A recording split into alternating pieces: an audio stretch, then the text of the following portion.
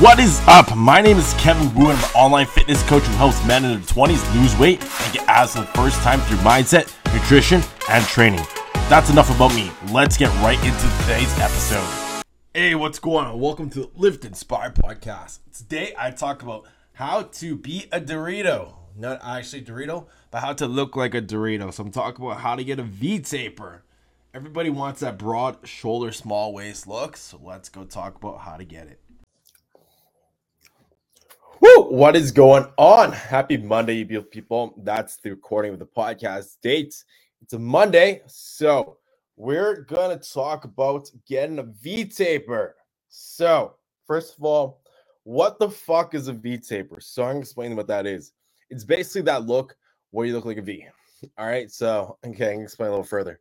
Basically, broad shoulders, kind of small waist. You're looking like a Dorito, right? That's kind of like the ideal attraction itself. Basically, I don't know what study it was, but that's like pretty much the most physical sign of attraction, the V taper, right? That V shape, broad shoulders, small waist from an evolution standpoint too as well.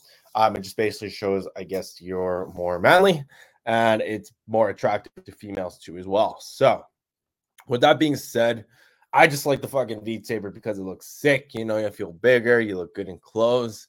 When you look in the mirror too as well, you just feel overall better. And most importantly, yes, the clothes too as well, because when you have broader shoulders, smaller waist, it doesn't look like you're very square torso. You don't, basic clothes kind of fit better from what the generic term is. So here is how to get a V-taper, because who doesn't want a V-taper? V-taper is developed, number one, by losing fat. So as long as you keep losing fat itself, more of that fat's going to come off your waist area eventually, and especially off the sides, which are called love handles. A lot of people call those. And then the more fat you lose off there, the smaller your waist is going to be, and leaving you off with more of like a wider kind of shoulder look because your waist is smaller, right? It's those ratios. So being in the calorie deficit, obviously is going to be number one kind of key, and sustained over a longer period of time, because we can't just burn off that belly fat itself or that stomach fat. We got to make sure we just keep losing that fat, and it'll come off eventually. The more we lose, like we said, the more it'll come off over there. So we just got to keep losing, and it'll come off. So that's definitely number one, most important. Number two is going to be developing your lats. So your lats are huge muscles on your back itself, right? This is what gives you that pretty much that wider kind of back look. Now, developing that to basically those lats themselves is going to make you wider just overall, right? Because as you have a bigger back and a wider back, it's going to give you more of that illusion that you have a smaller sense, right? Rather than just going inwards in terms of when we lose fats in point number one, right? So point number one is going like inwards.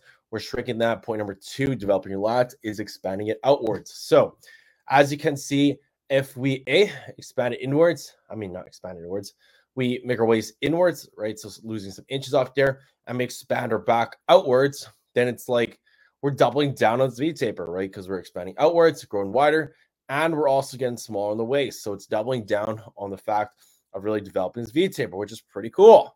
So as we're doing those 2 points over there, you can really start to see how it kind of develops in that shape, right? So my favorite exercises for the lats are a single arm D-handle pull down itself and leaning back cable row. That's going to target more of like the upper kind of lats. So with that being said, those two my favorite exercises. So if you want some visuals on that one, you can head over to my TikTok at Woo Fitness and kind of look up those ones. Now, lastly is going to be your lateral delt. So lateral delt is a muscle that sits on the side of your shoulder. So what that means is as you develop this muscle that sits on the side of the shoulder, it's going to expand outwards once again. So look at that. We expanded our lats outwards. We expanded our lateral delt outwards, and we're also shrinking our waist, right?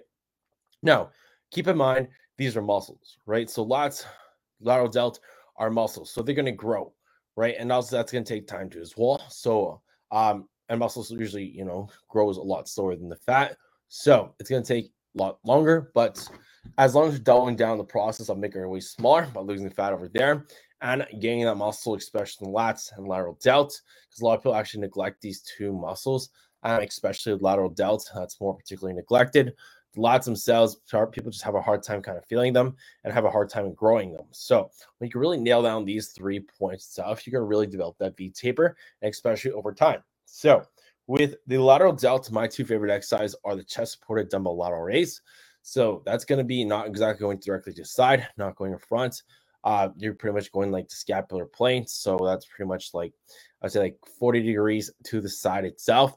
And I like to lean forward against that chair to take my traps as much out of the movement. You're not going to take them out completely, but it's going to also create more stability. So you could just focus on getting your arms up and really focusing on working those lateral delts.